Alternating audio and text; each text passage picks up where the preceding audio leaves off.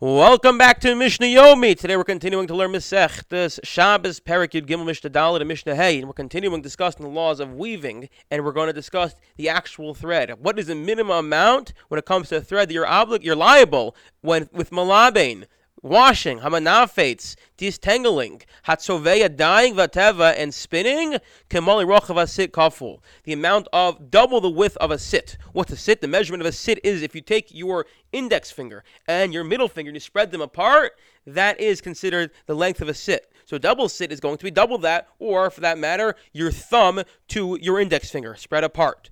So if once you do that amount of thread, that's considered significant enough that you're able to do something with it, and therefore you would be liable. And the measurement for weaving is two threads the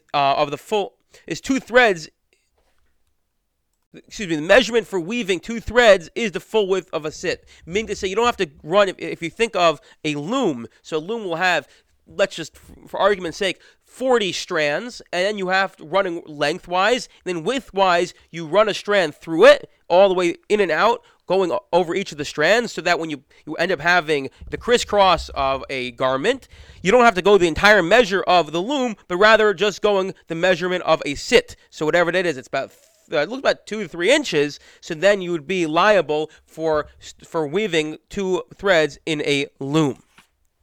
Mishna Hey. Now we're moving on to the malachas of trapping. Rabbi Yehuda Omer hatzad sipur lemagdil utzvi lebayis chayev. When it traps a bird in a closet or a deer in a house is liable. Meaning to say as follows, that in order for something to be trapped, it has to actually be trapped. So if you were to trap a bird in a house, well, it still can fly out a window, and therefore it's not considered trap. So that the measurement, the size of the way we describe trapped by a bird is going to be different than a house, than a deer,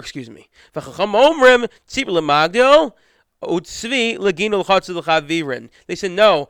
A bird is only considered trapped when it's in a closet, and a deer when it's even if it's in a garden, a courtyard, or a pen, because ultimately, even though it can move around, it's still considered trapped. Not all